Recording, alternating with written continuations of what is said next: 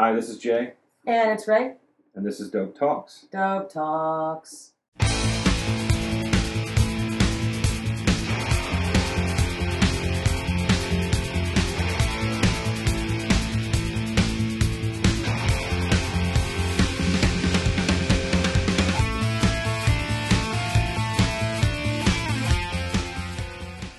Today we have a special guest with us. It's a local artist, a friend of the family. Her name is Ashley Deering. Say hi, Ashley. Hi, everybody. She's an artist who works for Painting with a Twist. Is that right? Correct. Excellent. Do you have any Instagram or any Twitter page, anything that you would like to plug? Yeah, I work mostly off my Instagram. It is at Ashley Deering Art. Excellent. And if you're looking for us, we are Jay and Ray Talk across all platforms, and our email is jayandraytalk@gmail.com. Before we get started, we'd like to talk. We're going to talk twice about this. I'd like to talk about the art show, the big art show that you have coming up. Why don't you tell us a little bit about that? So this is actually really exciting to me. A few weeks ago, early February, I think it was, I received an email, and I almost didn't respond to it because I thought it was spam. I did some research. This organization called Raw Natural Artists found my Instagram page and said, "We love this. We need more Cleveland area artists. Would you be interested in booking for the House of Blue show in March?" And I said, "Absolutely. I'll be there." That's great. All right, Ray, what do you got for us? What do you want to talk about? Where do we get started here? You know, it's so hard to know how to get started with art. Looking at our outline, it's a pretty good flow here. You know, everybody always wants to know where you started studying art, why you study art, what you like best about art, all that good stuff. If you apprentice with anybody, you know. So I mean, a little bit of background, and then of course, I also run a small company called I Paint Akron, and I do something very similar to what Painting with a Twist does. And I travel to places where people are typically drunk and painting. And once we hear a little bit about your background, I definitely want to hear some of your what are your wildest paint night gone wrong stories, because everybody's got one. I told one to a class today about a lady who very enthusiastically drank out of the paint cup. She 3 martinis into the afternoon and missed the martini class, and we all just stood there and let it happen. So props to her for committing. You know, she really. I know she knew. I could tell in her eyes just as soon as it touched her lips, and then she was just like, "Fuck it," and I was like, You got to commit. That bitch just You really went for do. it. You have to commit. Yeah, total commitment. So, you know, those are always fun. I don't know if it gets as wild where you guys are at. I know that you guys do the brown bag.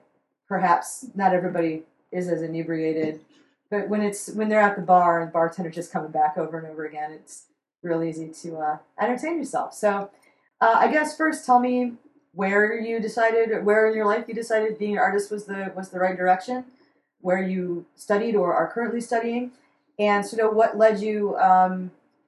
You know, obviously, a lot of us are working in studios and also doing these sip and paint events because it's. When people ask me how long I've been doing this, I hate giving the answer my whole life because it's not true. My 5-year-old fridge drawings don't count. Yes, they do.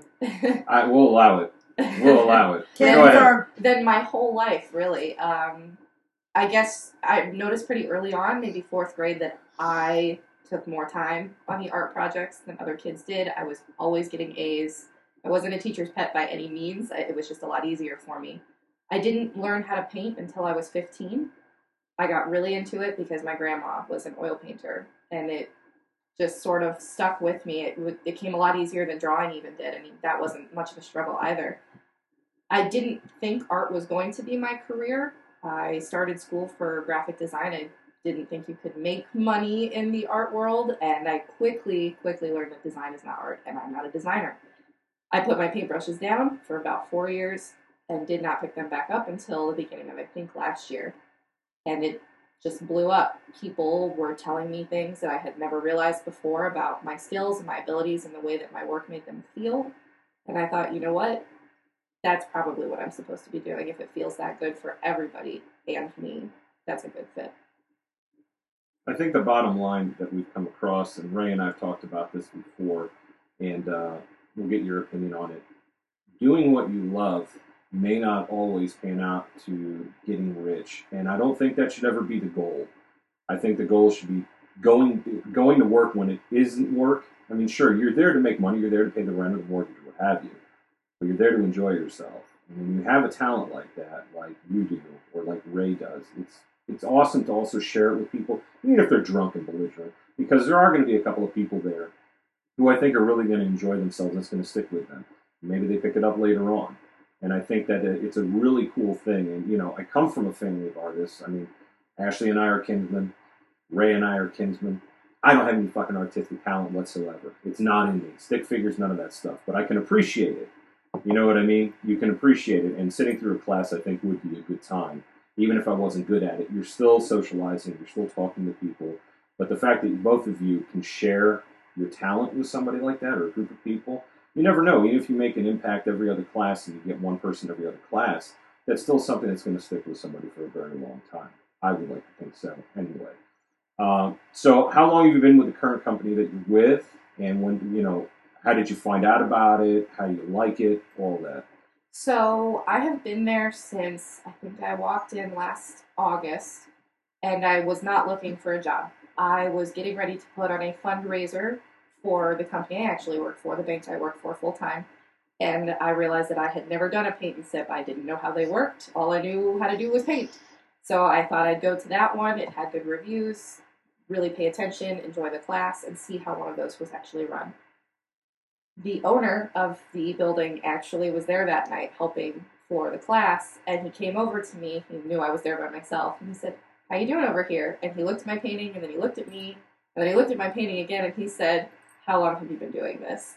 And so I gave him the story, and I had an interview 2 days later, and I got the job by the end of the next week.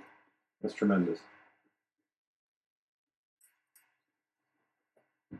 All right, as long as we're sharing that, I used to work for Paint Night, which is the big multinational conglomerate nightmare.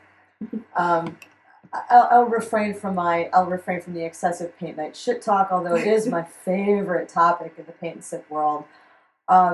They decided to pull out of our region, and my partner and I were running the Akron and Canton. She was the franchise holder, and I was her management. So she moved and wanted to transfer the license to me. I was perfectly content to continue working for them. They had a decent bonus structure, and I wasn't really bothered by working for someone else because it was easy and fun and it was good money. And they decided they were going to not renew any licensing for Akron and Canton, so there was this big gap. And I was like, well, fuck it, I can fill that gap. But I originally got into it. I was working as a volunteer coordinator / art therapist at a hospice. And we were having some issues, some legal issues. Our management was doing some not cool things and not medically acceptable things, paperwork-wise. And I was looking to get out because I'd reported them to the feds and pretty sure they were going to shit can me anyways, which they did.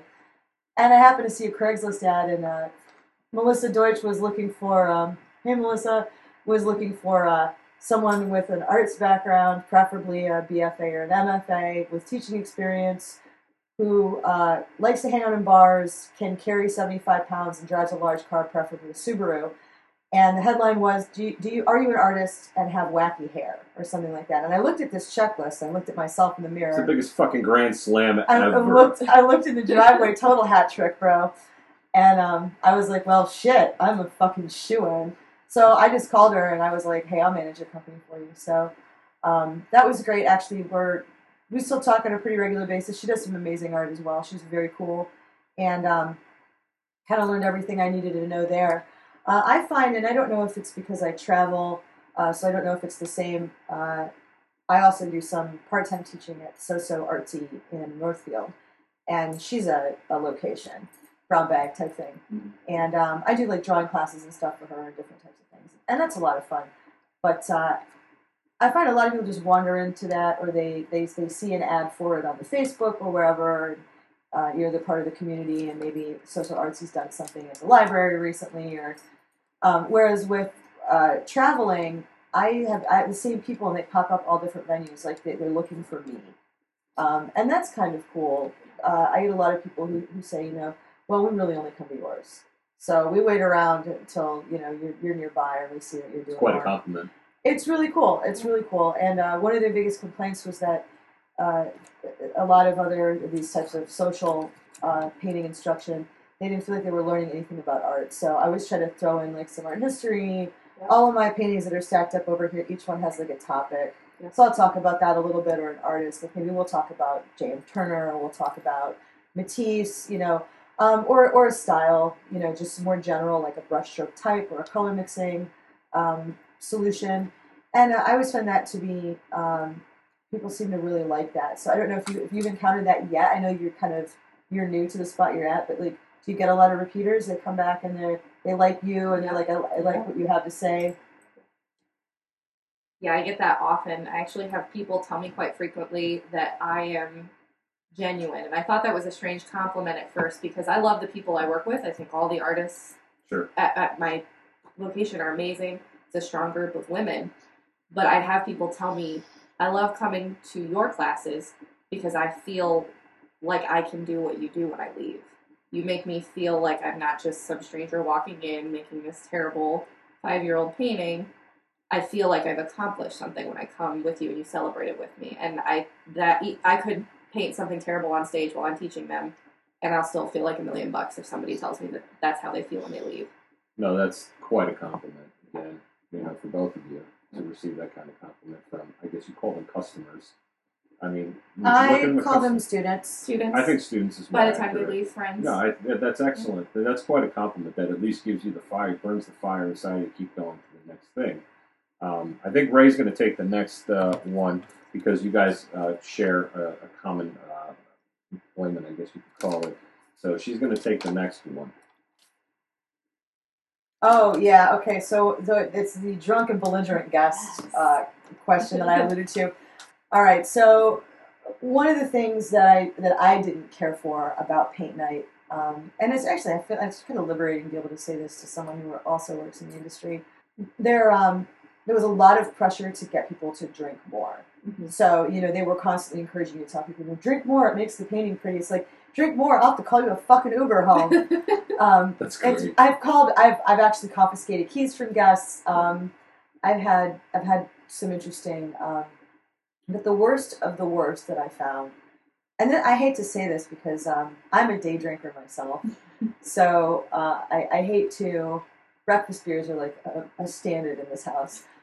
But so I hate to be so shitty on the day drinkers, but they're the worst. And I used to do one on Sunday afternoon at Cafe Brico in Fair Lawn, and it was at like 2:30 in the afternoon, and they'd come in and it was just Martini Sunday or Mimosa Sunday or whatever the hell they were drinking.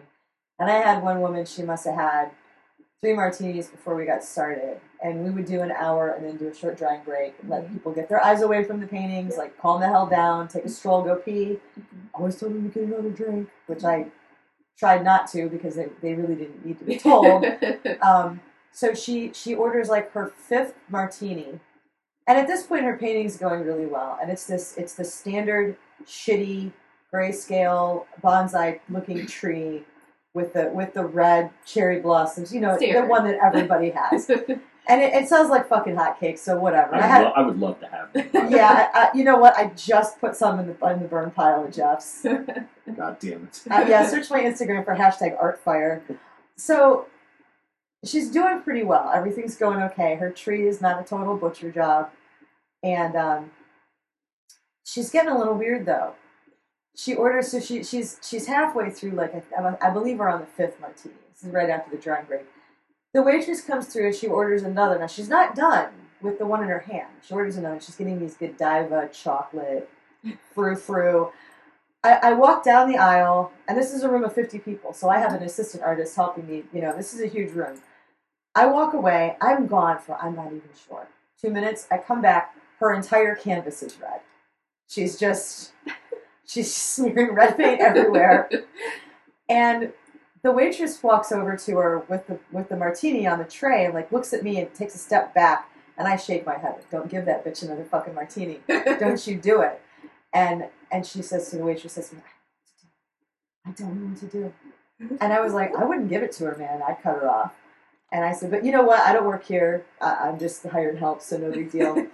I turn around and walk away again. The waitress sets the drink down, leaves the room.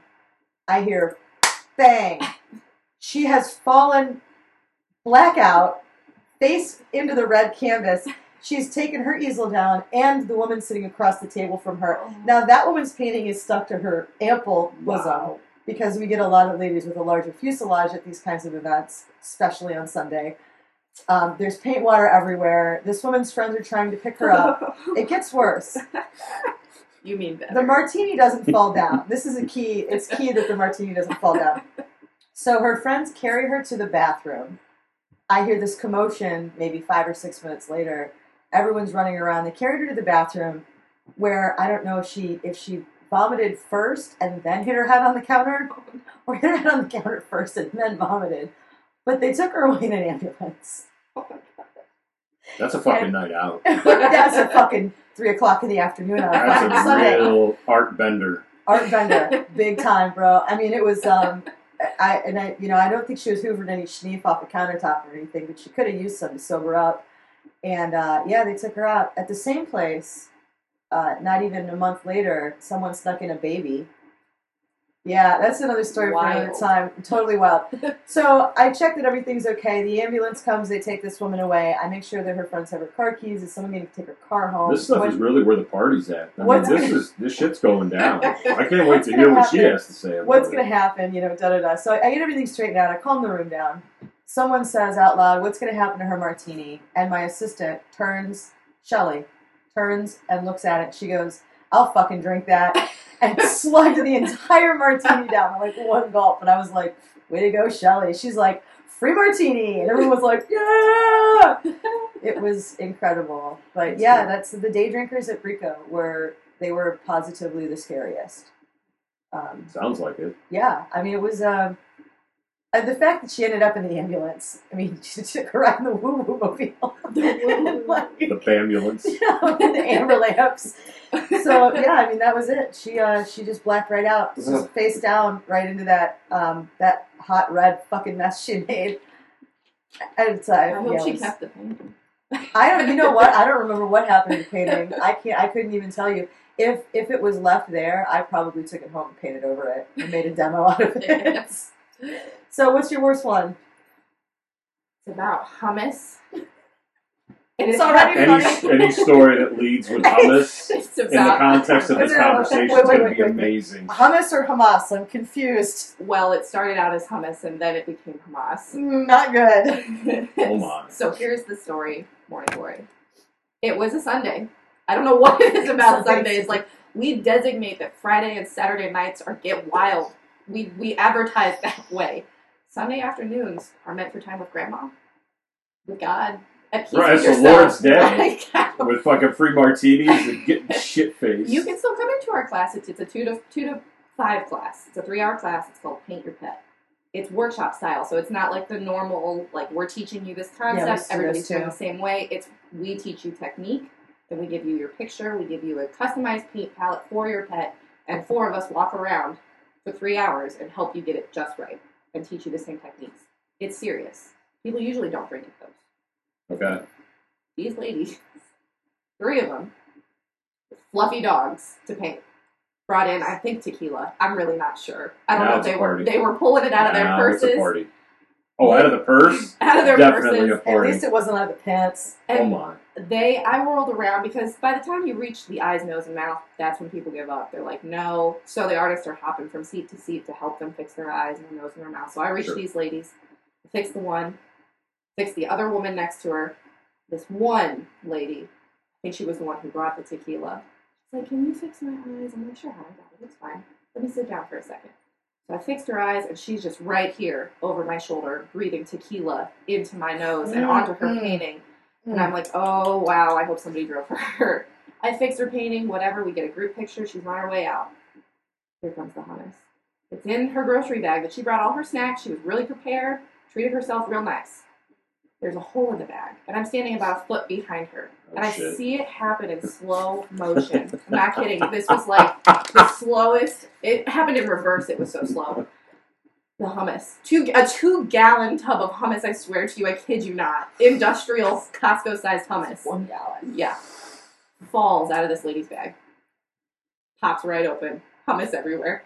Hummus all over the floor. Oh, And of course, I saw it, and I'm the closest. so it's got to be me. Right. So I grab a stack of paper towels, and I'm scooping up the hummus.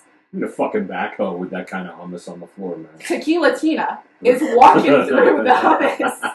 And I'm on my hands and knees clean up the hummus, Cinderella, and she is just walking through this hummus, tracking it the hummus everywhere. all over the floor. All over. And I'm like, ma'am, on my hands and knees, let me get the hummus off your shoe. I'm already down here. Like, please, like, lift the foot up. I got it. She's like, no, it's fine. I'm like, no, it's not. it's not fine, Karen. It's not.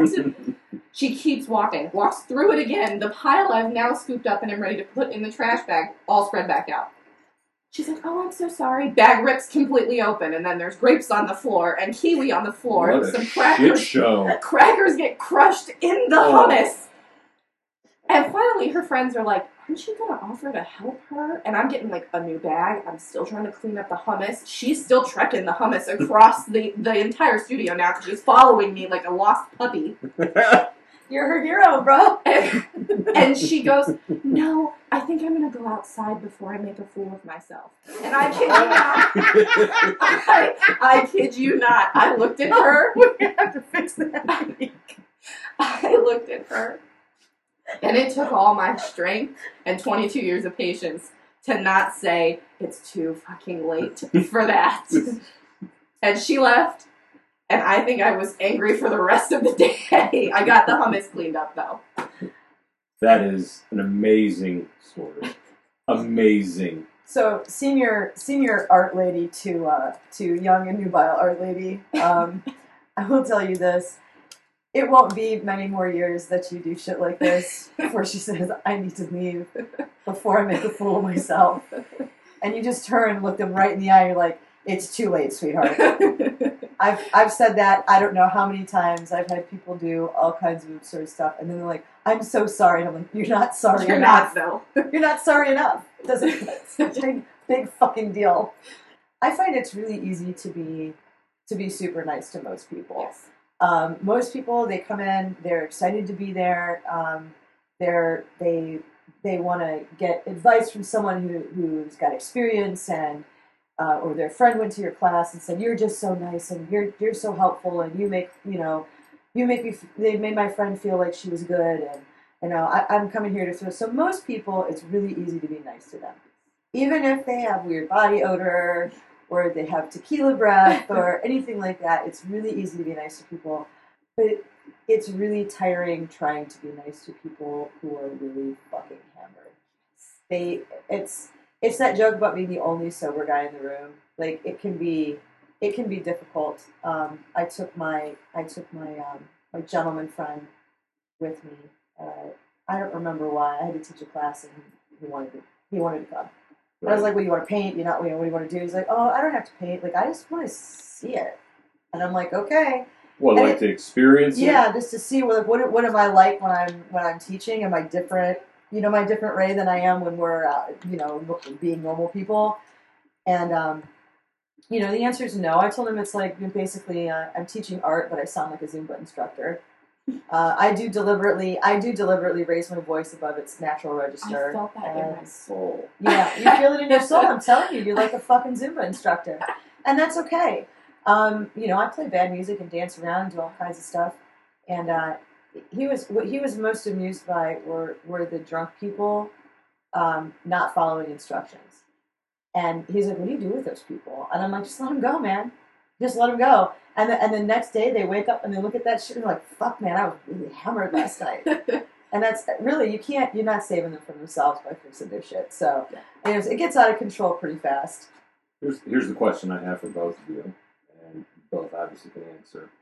I would like to hear both your perspectives. Maybe it's because I don't do it. I would be really, really pissed off because these people are paying for it. Either somebody got it as a gift, somebody bought this to show up, right? Now, obviously, you're going to have some people in there who could take it or leave it, let's say. They're doing it for the experience and say, hey, let's do something fun. It's like going bowling, for example. We're just going to have a good time. But there's other people like us, when we go bowling, we're there to bowl. Sure, there's the beers and there's the nachos and all that fun shit and seeing people and hanging out. But at the same time, I'm there to shoot a good score. I'm there to try, okay? Does that frustrate you as a teacher when you do have students because you called them students, you called them friends, what have you, people who are actually trying hard to get what you're trying to teach them.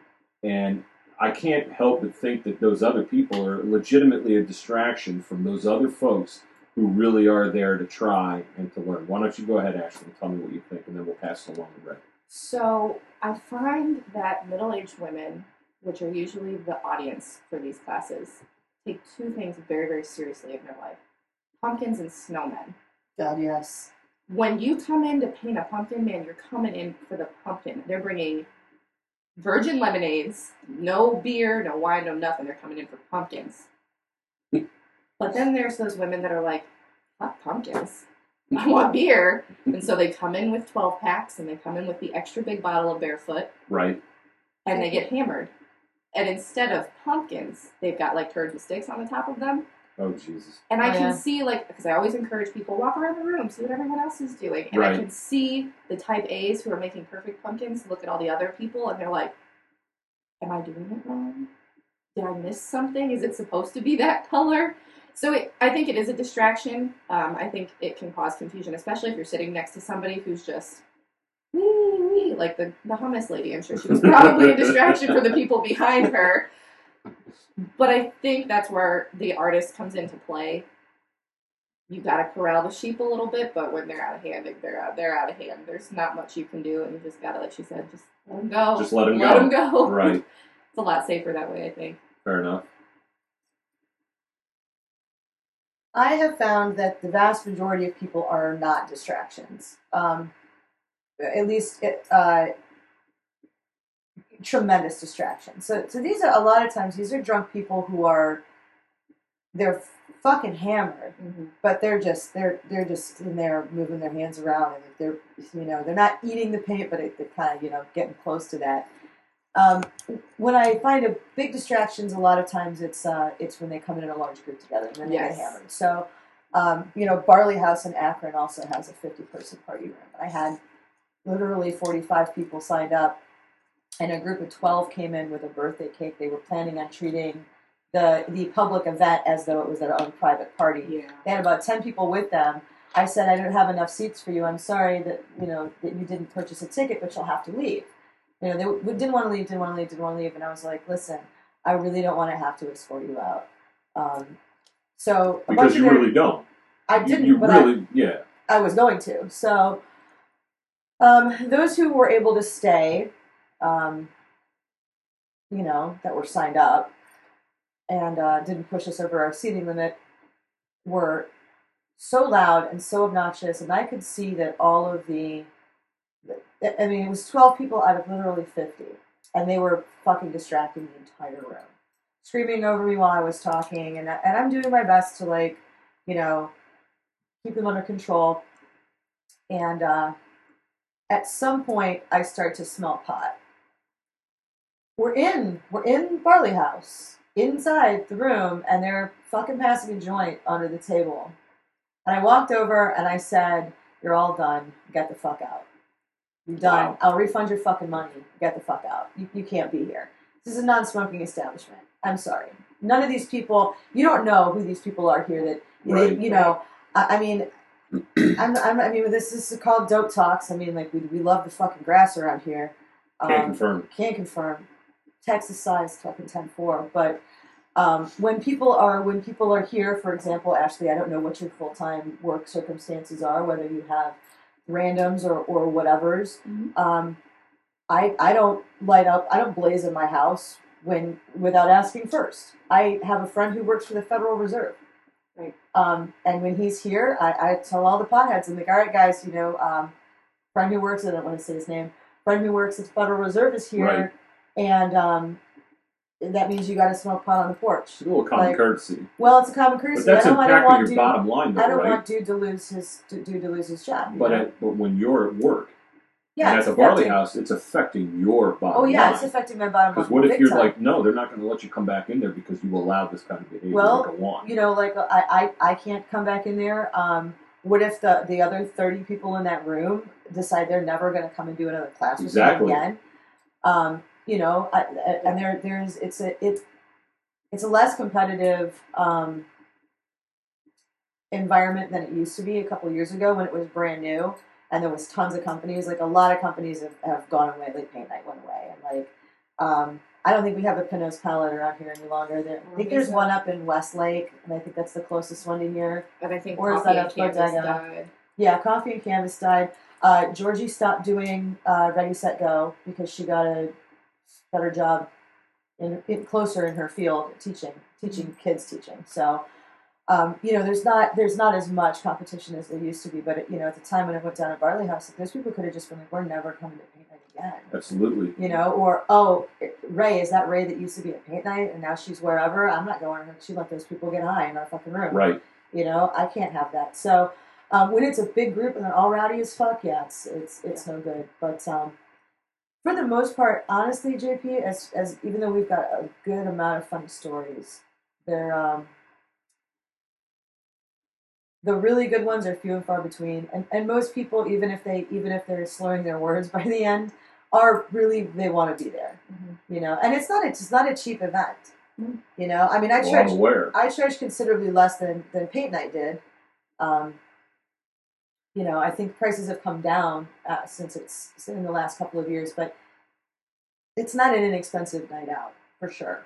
So canvas isn't cheap, paint's not cheap. I mean, it's expensive, and plus, if you're going somewhere that's got a studio, you got to pay to keep the lights on. I have the benefit of not having a utility bill, but I got to drive my car everywhere and drag all these art supplies around. There's an expense involved. Absolutely. In that. And then there's the expense of service, just in general. Mm-hmm. Cleaning up after these people. I think one of the things that bugs me the most about it, and I don't know if this will be true for Ashley because she's working at someone else's studio.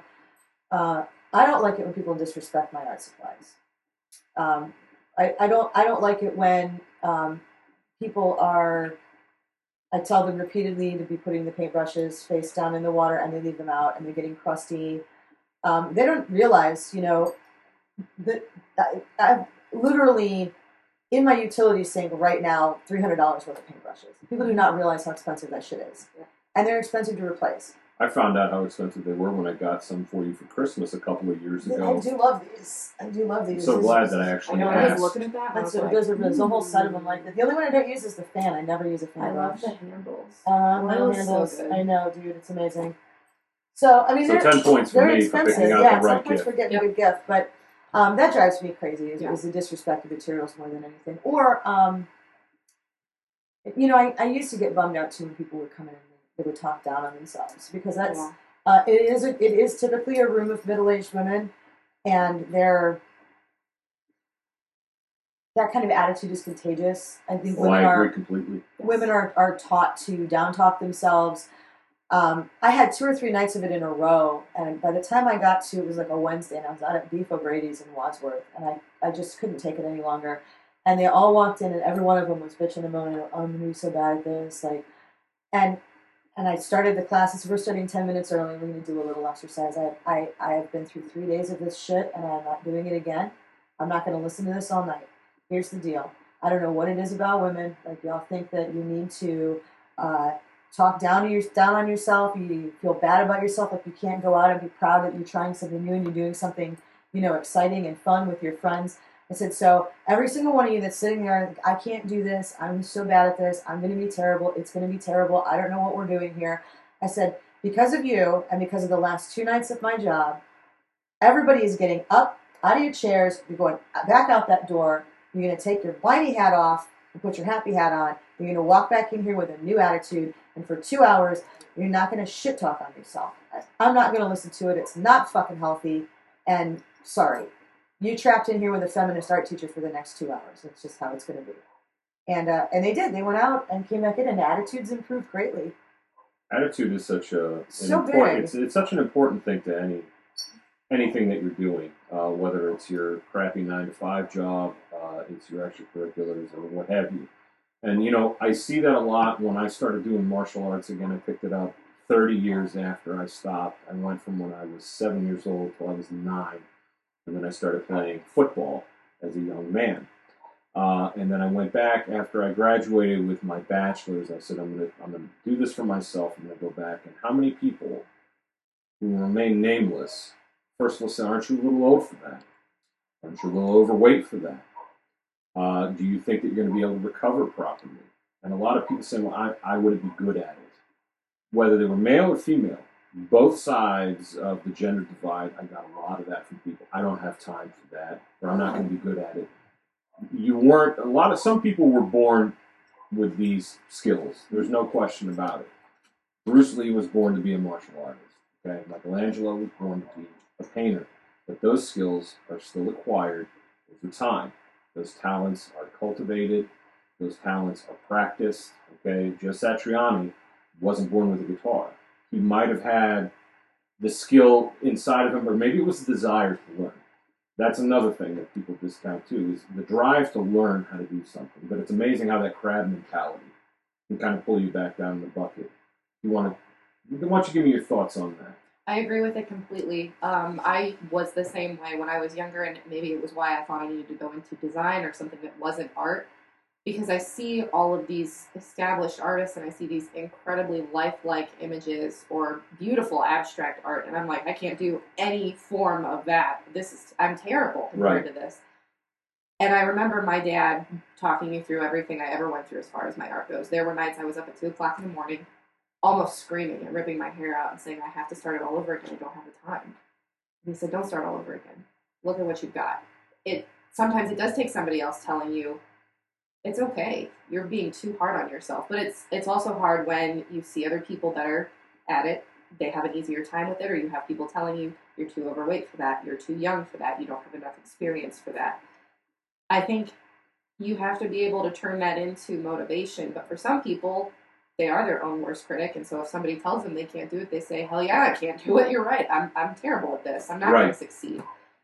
So I think it is good on an artist or a teacher in any profession's part to kind of give them tough love in that situation and say, listen, I can't teach you if you feel that way about yourself. I can't teach you how to love yourself. I can teach you how to paint. I can't teach you how to love yourself. I think that's an excellent point. Excellent point. So, shifting gears, we're going to move on to a question that both of us came up with. We wanted to ask you. You know, it's really important as an artist, if you wouldn't mind telling us, who are your favorite artists? Absolutely. Number one is Vincent van Gogh.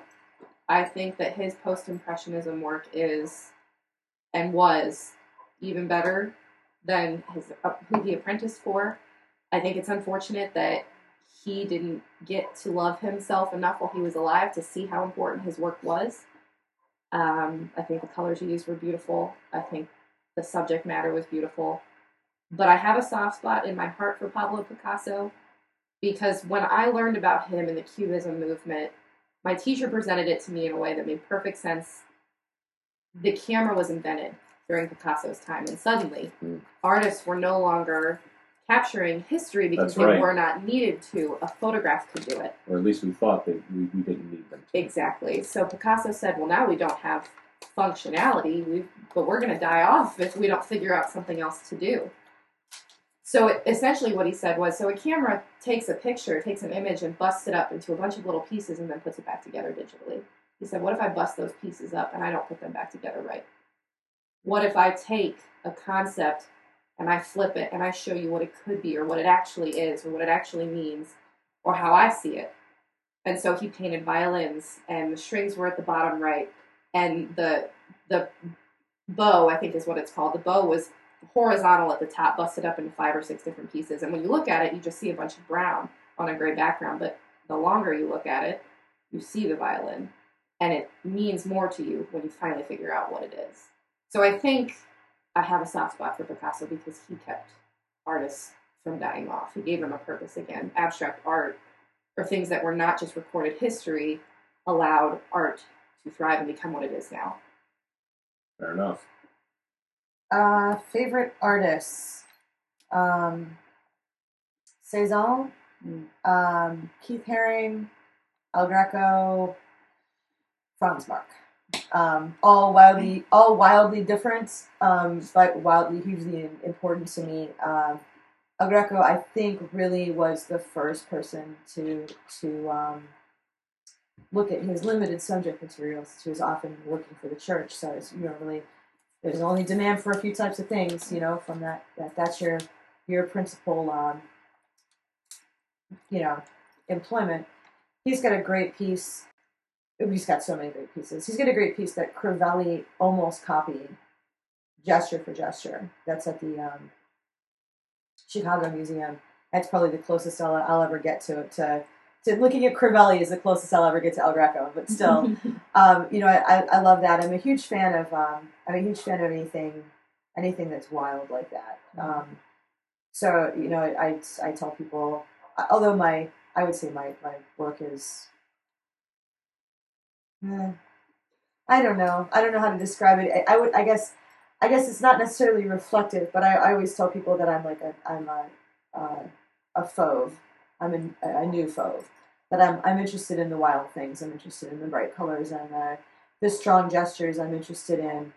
I'm less interested in art for what it means as an interaction or as an historical meditation or a storytelling even. I'm more interested in simply what art does to the eyes. You know, I can watch a beautiful foreign film without subtitles in a language I can't speak and just absorb what I'm seeing visually. I like things that stimulate the brain through the eyes. So I have a pretty diverse interest in artists and also in art history movements. Although I love the fauves. I love the fauves for their lifestyle very very much like mine. So I like this idea of the almost outsider bohemian gypsy artist. You know, part of me I always curse Andy Warhol every time I see shitty art. I'm like, it's a fucking Warhol's fault.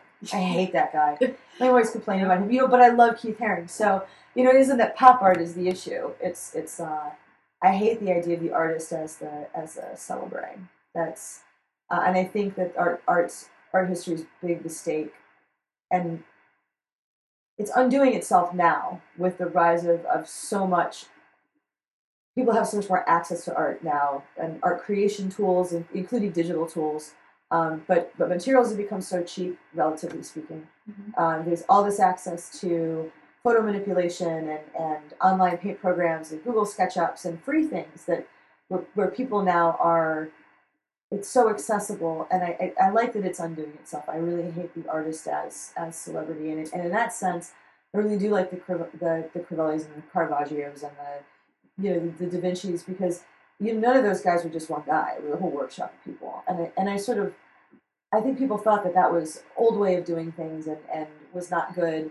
But I really think that the artist as a celebrity, as funny as I think Duchamp's urinal fountain is, Yeah. our Mutt, come on. I have a guitar named Mutt after that sculpture. But as funny as I think it is, it's a fucking goddamn shame.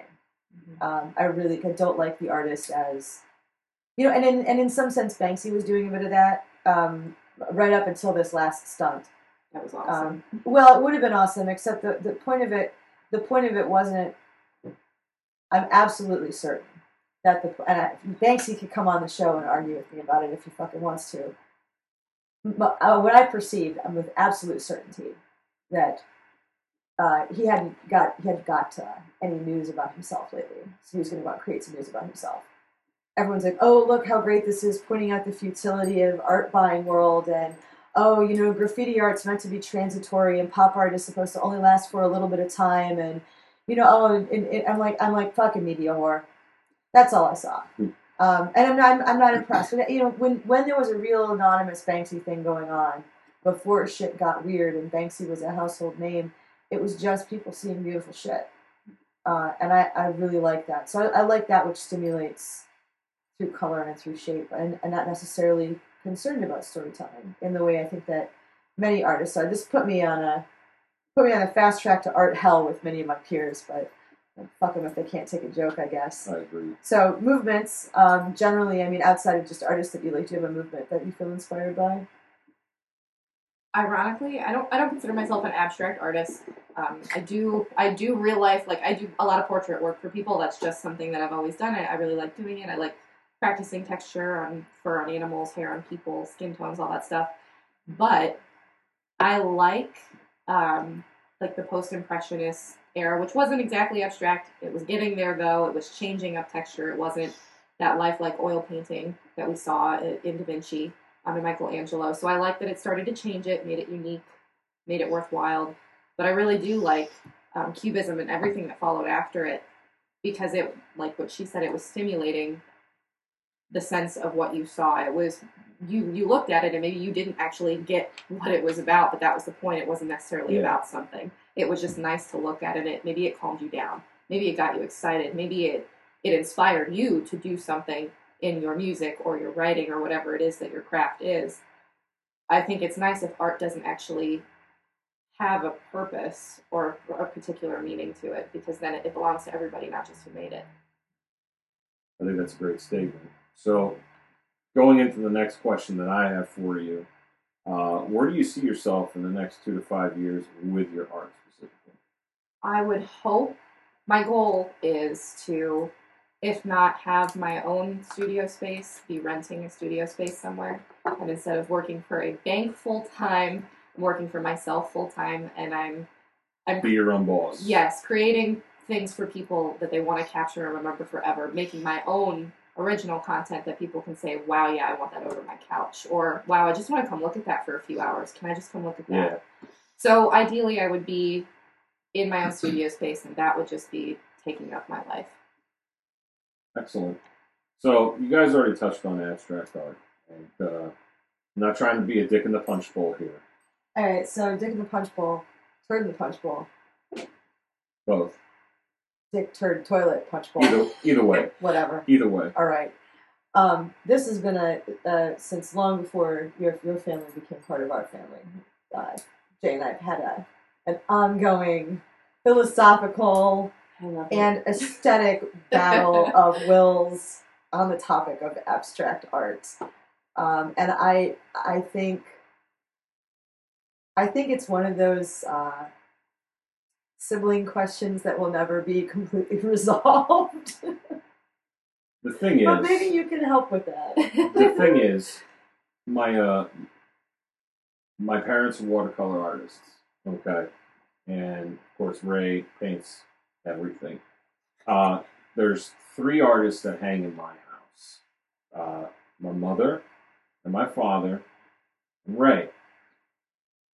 I have a hard time understanding abstract art because when I'm told, I'll give you a great example. My mother made an abstract painting, and she said, "What do you see?" And maybe I'm two-dimensional, maybe I'm not smart enough to get it, and that's okay. I looked at it, I said, "I see a fucking mess." And she goes, "No.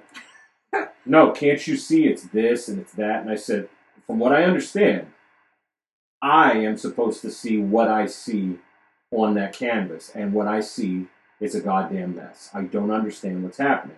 And it got to the point where I told Ray, "You want to paint me something? I'd love to have your art in my house."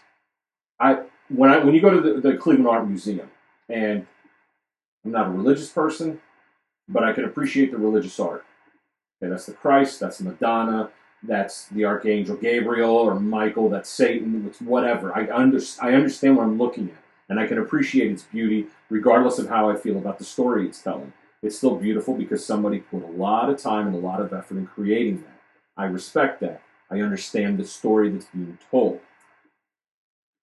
She painted me flowers because I said, "Oh, if I can see a painting of flowers, they're fucking flowers, and I understand what I'm looking at." That's not the shit on abstract artists. I understand. Like you said, it belongs to everybody. And I get that. But at the same time, I have a hard time understanding it. So maybe you could chime in, chirp in, and tell me what you think. I think it's important also that, JP, that you draw a distinction between what you're calling abstract art and what we might call abstract art from an art history perspective. For example, the Picasso woman seated on a couch, the one I did at my house, the big mural I did at my old house, that's not what you're calling abstract art. Although, from an art history perspective, that does fall into. I understand also, now. like Marc Chagall, Franz Marc, these would not be considered representational art by any means, but they're certainly they're not the type of abstract art that JP is talking about. What JP is talking about would fall somewhere around like Basquiat, back to Pollock, maybe Mondrian, a little bit of this. There's only a very vague suggestion of subject material. It's not a funky cubist cow or Franz Marc's jumping yellow cow. You know, it's not Matisse's Woman with Fishbowl and you know with all the polka dots. I love that one. I mean, he's talking really way out there stuff. And so to the point where I think the perception about super abstract, non-subject related art is that if you don't get it, you're not smart, that artist is smart somehow. And then the converse is that artists hear all the time, well, my fucking 5-year-old could have painted that. See, but you know what? Your 5-year-old fucking didn't, okay? Your 5-year-old didn't. Right. Fucking sorry. Rabo Karabekian and the temptation of fucking St. Anthony. Exactly. And it does go back to the Rabo Karabekian thing. And that's been, thankfully, been a good joke we've had for many years, the Karabekian jokes. But I think, you know, he's really talking about this. Or the thing at the Metropolitan Museum, it's just the pencil grid. Oh, you know, right. Grid. So, I mean, it's usually famous, and we used to have to, you know, walk past it every time we were trying to get anywhere. Yeah. When we went to the Met when I was in art school, and it was terrible. It was like, oh, we're going to walk past that. We're going to go through that room again. Yeah. You're looking at the map. Any way to avoid that room? Because you just see all these twats, you know, thumb and ass, like, fucking digging around in there, looking at it, like, talking about how fucking, or photographing it. It's like, okay. I mean, the guy was making a point. It's a valid point, and it was an art history point, and it was a criticism point, and that's great.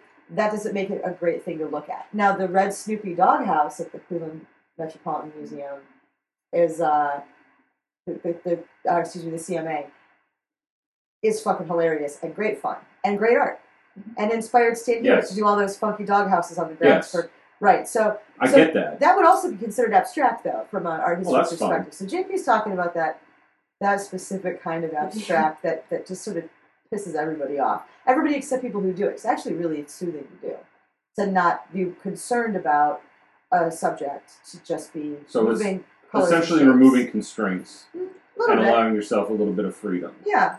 That's what I was going to say. I think sometimes, actually I think all of the time, artists make art for themselves. Even when somebody asks me to paint we're compelled. Dog, we're compelled to create. Yeah, we can't help it. It's like somebody with an addiction almost, or a curse. Like, we have to do this. Tourette's. Or, yeah, it's Tourette's. Funny. It's a disease almost, but it's a gift. It's a gift. And I'm with you. I walked through, where was I? I think I was at the Philadelphia Museum of Art a few years ago. Go on. And I like some abstract art. I like a lot of abstract art, actually. But I run into art where I'm like, are you, really?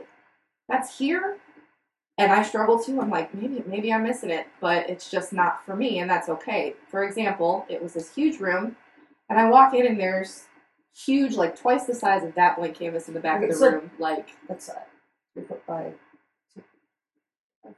Easily, these were like 8 by 5 feet. Okay.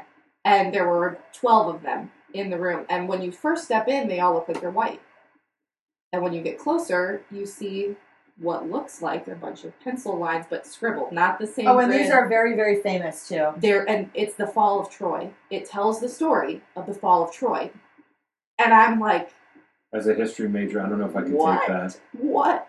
And I was like, man, normally this doesn't have subject matter, and I think I would have liked it better if it didn't have subject matter. So I'm with you. Sometimes I see it and I just want to sit down and cry. I'm like, why? Why can't that be me? But I think why sometimes you don't necessarily feel anything from the artist because the artist probably made it for themselves. And I think that that's fair. I think that's fine. And again, as a consumer of art, it's about what I'm looking for and what I understand as opposed to what the artist is trying to tell the story or lack thereof, or just paint something that they feel is pretty or what have you. And I can deal with that. I can understand that. It's just sometimes the front. Well, you know, that one example. What do you see? And I see a fucking mess. Well, no, you don't. It's X, Y, and Z. No. It's up to me, and I'm telling you, I don't fucking get it. But I understand what both of you. That I didn't know that. I didn't know that there was a difference. What you just told me, and what I was thinking versus, I guess, the literal school of abstract art. Go ahead. What do you got? Well, I mean, there's not really a school of abstract art. By the time abstract art comes along, art has become so postmodern. There are no more salons. There are no more schools. No one's. It's a Okay. fucking free for all. Okay, by the time Pollock gets to it, it's a fucking free for all. Nobody's studying anything seriously anymore. Nobody's really, whatever. You're either an art student and you're copying master drawings, or you're hoovering schneef off of some hooker's butt and fucking spraying paint and cigarette butts all over There's the no floor. more groundbreaking. Yeah, and they're trying so hard to break new ground that they're just making a mess out of things. So, what we call in art history abstract really happens after Impressionism and Post-Impressionism. So you have Impressionism, where the camera's been invented now, people can kind of be a little more free. Start exploring textures, they start messing around with different types of paint, working with encaustics, and doing things that, for the sake of texture, for viewing, not because they're trying to get a certain skin texture or whatever for a portrait. So we really moved from like portraits and storytelling paintings to more of an exploration of materials and an interest in light and in color. And that's great. And then you've got Post-Impressionism, which simplifies it a little bit more, breaks it down into shapes. Cubism kind of starts to fall into that category.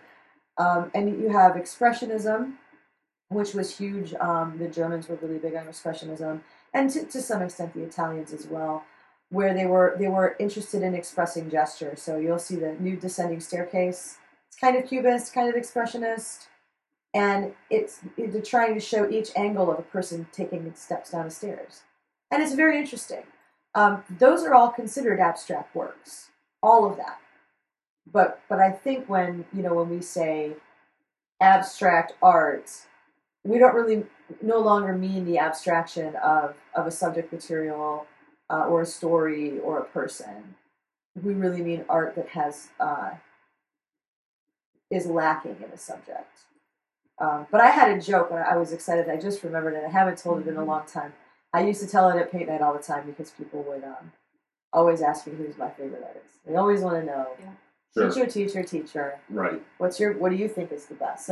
So they can say, oh, she's so smart, or my 5-year-old could paint that. So always ask me. I favor a wide variety of art. I like art like I like music. I like a smorgasbord. I like to. I'm a gypsy. I move through things and I pick and choose things that fancy at the moment or inspire me at the moment. So I sat down and I was really thinking about who's really the best artist. So I would ask people, well, do you mean like an American artist or like a modern, recent, or do you want me to say Da Vinci? What do you want me to say? And I came up with the answer to the question. Thomas Kincaid, the painter winter of lamp. lights. Yeah, the guy who has all the Christmas stuff. That guy The at the guy mall. who had all the galleries at the mall. Yeah. Fuck yeah. Yep. Thomas Kincaid. Okay. Thomas Kincaid. And JP is the reason this joke is funny. It's true. I'm excited. This joke is funny because, first of all, if you are a quote real artist, you wouldn't deign to wipe your diarrhea stained fucking butthole with a Thomas Kincaid painting. Okay, you wouldn't. This is. I don't own one, but I know people who do, and now pieces are starting to come together. To utter the words Thomas Kincaid within a professional art setting is like, you might as well just fucking leave the room in shame. So it's funny because of that. Is that like saying that Marxism is the best economic system? Yes. Just fucking pick up your shit and get the fuck out of here. Yeah. Okay. I love to blaspheme the art world. You know that I like nothing better than to get those uptight, stodgy fuckers going about something. So it's funny because of that. But it's also funny because it's true. Thomas Kincaid's work disgusts me on every aesthetic and technical level. I would rather be in a room full of light up neon filament angels and Jesus than be in a room with and have to look at Thomas Kincaid's work. Okay, I fucking despise it. Visual made, excellent work. Understood. Good job. Good Thanks. job. I got the picture. Yep, you get what I'm saying. Excellent work. If it was on sale on QVC for fucking 50 cents, I'd rather buy The Last Dead Mouse. It's just, I fucking hate it that much. Excellent. However, Thomas Kincaid is something that people can understand. Yes. Something that most people find at least not visually offensive. If they fail to find it pleasing, Great point. they at least find it inoffensive. And Thomas Kincaid did more for the art world than any other fucking American artist ever. Because I used to go to Summit Mall when that place first opened, and I would sit there. I remember. My fucking snarky, smart-ass fucking art school, you could still smoke in there at the time, and I'd sit in there and I'd fucking smoke cigarettes, and I'd look at those fat fucks going to the time, consume your fucking McDonald's art, fuckers, you know, when I used to bat for the other team. And years later, I look back on that, and you know what? Most of those people would have never gone to an art museum or into a gallery or ever stopped to look at art. And here it was. Someone brought art to them, and they walked in, and they were like, wow, look, it's paintings. Huh, who knew? People still do this. Yeah. You know what? That's quite a compliment, actually. Thomas Kincaid. It's an accurate criticism, but nonetheless a compliment. Yeah. It's a funny joke, but it's also true. And most people would not ever, they would have never set foot into an art gallery. And I wonder, all the hours that I spent sitting at Summit Mall, smoking my cigarettes, reading my Tank Girl comic books, and fucking flicking boogers on people because, you know, punk rock, I probably watched thousands of people walk in and out that door. And I would have jerked off on the door handle of every single one of those people's cars had I had the ability to do so at the time. But looking back, it's like, you know, that guy really served a good and valid purpose. Yeah. And I know he got in big trouble for securities fraud or something. And this is why artists shouldn't get into accounting. I mean, I think that's fair. But I work at a bank. I was just saying, I'm next on the list because I file my own taxes. But you know, I'm just saying. But yeah, so Thomas Kincaid. I mean, it's a running joke for me. But I think that there's an echo of that sentiment now in what I do with the whole paint and sip thing. This idea of trying to make art a little bit less scary for people, bring it to people where they're comfortable with it, and in some way, I still am sticking my middle finger up at the art community because, you know, most people aren't going to go. Most people aren't don't go to my gallery show. You know, most people don't come to my most people I know don't come to my gallery openings. Most people don't buy big art. I sell a lot of my large art to offices and corporations, and I walk in places, I'm like, yo, you guys need some better art, call me sometime. Mm-hmm. I mean, it gets me work, but, you know, this idea that you can bring it to people, and I think that's huge. So I felt like if we're going to talk about this idea that it looks like a fucking mess, a lot of people who like that Thomas Kincaid thing look at most of my work and say, well, that looks like a mess. I'd never buy that. There's a reason why I brought up Rabo Karabekian, and for anybody who doesn't understand, I don't know if you ever read any of Kurt Vonnegut's work. Favorite book ever? It's probably my favorite fiction. My favorite fiction book ever is Breakfast of Champions. I never watched the film with Bruce Hilarious. Willis, but the book, it really. And in fact, Ray's the one who purchased it for me when I was in a tough place in my life many moons ago, and it was perfect timing. And when I read what Rabo Karabekian was doing with the Temptation of Saint Anthony and the two unwavering bands of light, what's funny is the people, as Kurt is narrating this story, he's talking about these working class middle Americans from Midland City, Ohio, which of course is a fictional city, but nonetheless, he's trying to set Wadsworth. It might as well be Creston. It might as well be Copley. Pick your smaller town. What he was trying to say is, you know, these people were kind of insulted, thinking that they're looking at this art, and the artist is trying to make them feel stupid. And I think that that's the case. Now, when I say maybe I don't understand it, never made anyone feel stupid. No, he didn't. Thomas Kincaid made everybody feel smart. Cared. That's huge. He cared about making money, and that motherfucker made it hand over fist, yo. Job well done. But I think maybe a lot of people do get that impression that when they're looking at something that they don't understand, it's like you're trying to get me in a gotcha moment. You know what I'm saying? Go ahead. Absolutely. While she was talking, when she made the comment that he brought art to people, you're trying to make it less scary. I even experience it sometimes when I teach classes. You look at something as an artist and you say, you can just paint that leaf. It's literally like 2 parentheses and you fill it in the middle.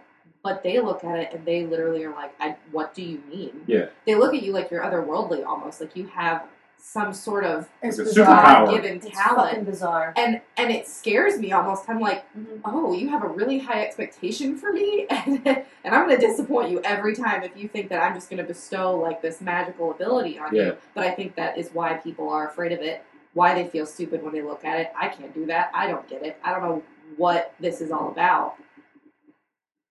As if you're born that way rather than it's a craft that you practice and work at over years. And I usually tell people, what do you do? I say, I'm an accountant, or I'm a bus driver, or and I'm like, I bet you're really fucking good at it, right? Yep. And they're like, I like to think so. And I'm like, okay, well, how long have you been doing it? Oh, 15, 20 years ago, great.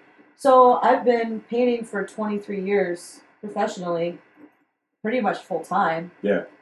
And I'm really fucking good at it. But I'm good at it because I do it for 8 hours a day. And there's that 10,000 hour rule. That's what it takes to become a master. So I'm always stressing to people that these are technical skills. One of my patrons told me that I did some portrait work for her, and I sent them off. And she called me to tell me how wonderful they were, and the big gush, happy, and so it's nice to hear. And she said, really, I got to make it down. She's a Parma. She's got to make it down, doing your classes in Akron. I had a great art teacher when I was in high school, and I really, it's 25 years, but I'd really like to give it another shot. She used to tell me, if you can see, you can paint. And I latched onto that, and I've been telling people that. So, but it's just a question of That's real how nice. long are you willing to look and keep trying, Yeah. and then you'll be able to paint. So, but I get the same thing. Yep. I couldn't agree more with that. Listen, I've got a self-portrait that I did when I was 11 years old. And it's garbage. I know it's garbage because I was 11 when I did it. It was a self-portrait. I split my face down the middle. It's in terrible, like, Crayola colored pencils. One side of me is dead. One side of me is alive. But my art teacher thought it was genius. And it traveled in a student Smithsonian exhibit for, like, 5 years. Oh, wow. No kidding. And then she sent it back to me, and I looked at it, and I was like, what? But in her mind, she recognized that I saw it differently than all the other kids in the class. She looked at the other kids in the class and saw who's going to be a mathematician someday, who's going to be an engineer someday. She saw me and said, you're going to be an artist someday.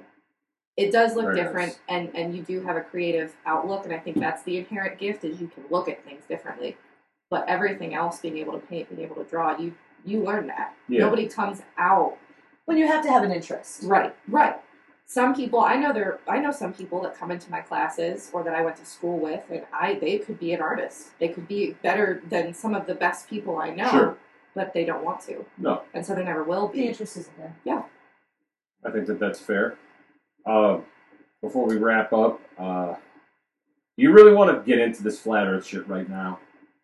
Oh my God. Do you really want to do this? We had such a nice conversation. I know and I'm gonna fucking shit all over it. Oh, I'm ready.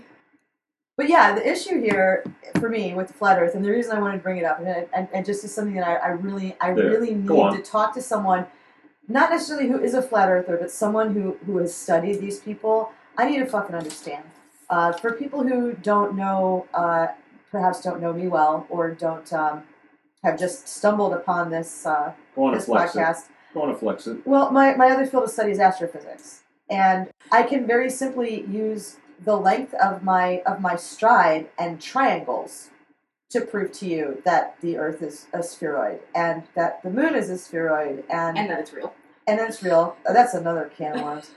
and how far away the Moon is. In fact, the ancient Greeks were able to do this by walking from one city to the next. Were able to come within a couple thousand kilometers of the actual size of the Moon, dimensionally as a spheroid. They knew it's how many gallons of milk to fill it up, man. And I'm having a really hard time getting my head around the fact that in fucking 2019 that we've got people who are out doing renegade experiments trying to prove that there is no curvature.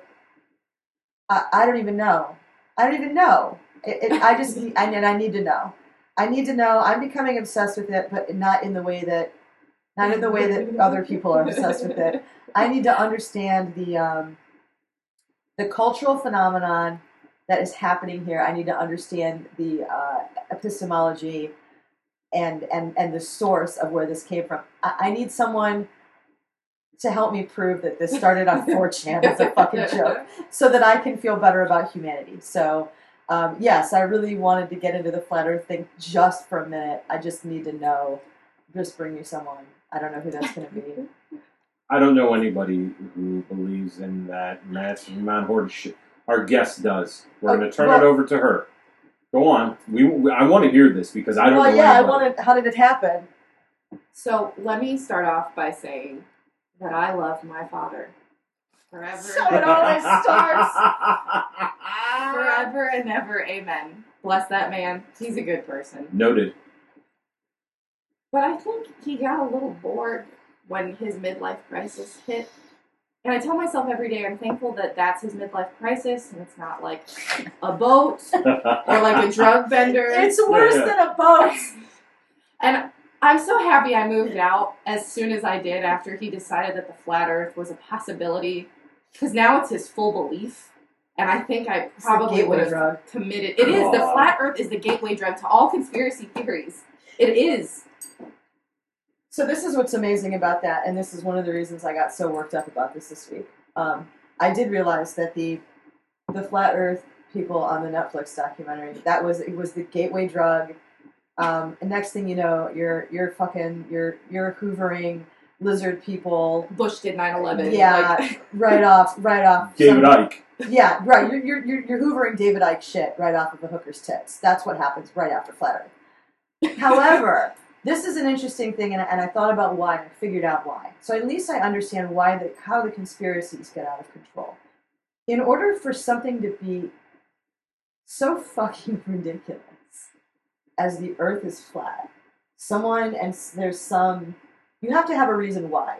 Right. Why is this information being kept from us unfairly? But I say, how this information is being kept from us by who and why, and in order for that to be true, you have to buy into all of this other ridiculous bullshit to support it. It's like it's fucking turtles all the way down. It's turtles. Yeah, and then there are elephants involved with holding up the Earth. Right. The disc, and then there's the ice wall.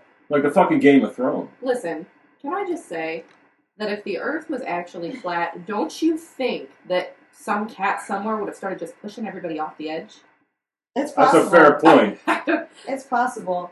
Well, so and here's my other question. Then I mean, if the Earth is flat, why would the Earth be the? I don't even know. You gotta be careful how far you're going into the pool on this one. She might convince herself. I don't want to go too far into the pool. But this is important, and this is going to sound so terrible, but I cannot help myself. If the Earth is flat and Antarctica doesn't really exist, and there's just an ice wall, where the fuck did the Nazis build their base to launch their rockets to the moon? That's an excellent question. We demand answers. I need answers. Breakfast with Conspiracy Theories. That's your next podcast. Breakfast. Christ, Like we're I fucking love breakfast. Brunch with Brainiacs. There you go. That'll be great. Another phenomenal You're idea welcome. from this young lady. Cereal and conspiracies? Excellent. Yes. Crepes and conspiracies. Conspiracy brunch. Mmm. It Frosted, never ends. frosted Funks. It's the gift that keeps on frosted fucks.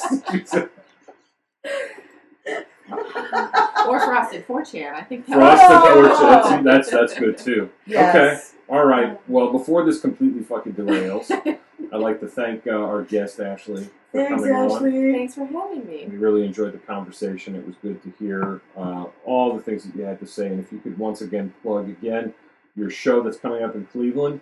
Yes, House of Blues, March 20th. It starts at 7 p.m., 18 and older event.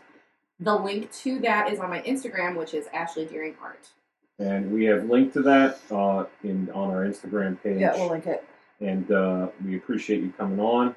Again, you don't have any other platforms, do you? You don't have your own website or anything like that yet? Nope, I'm working on it. Okay, that's excellent. That's fine. Yet again, ours is Jay and Ray Talk across Facebook, Instagram, and Twitter. And our email is jayandraytalk@gmail.com. Do you have anything to add? I do not. I am between shows. I just had we're going to write apparently some kind of a humorous, absurdist short story about my latest adventure at the FedEx Depot. Look for that sometime You're welcome. soon. Yeah, I think I'm gonna have Jake ghostwrite that for me, and can Be be pretty glad fun. to. Can be pretty fun. So basically, it ends at something like the Dimpy Burger scene from Super Troopers. Yeah. Farva loses his mind and punches Leader a of burger Cola, punk. motherfucker. Yeah, do you ever just want to punch a burger punk?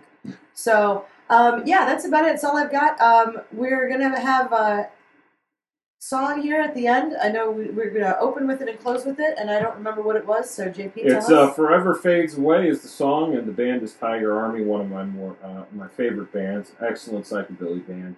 I hope that whoever listens enjoys it, and give them a follow there. Also on Instagram, they just put out a new album. As a matter of fact, I haven't had a chance to listen to it, but based upon their prior work, I'm sure that I will enjoy it. Perhaps we will thoroughly. have so many listens on this podcast that they will send us a free copy.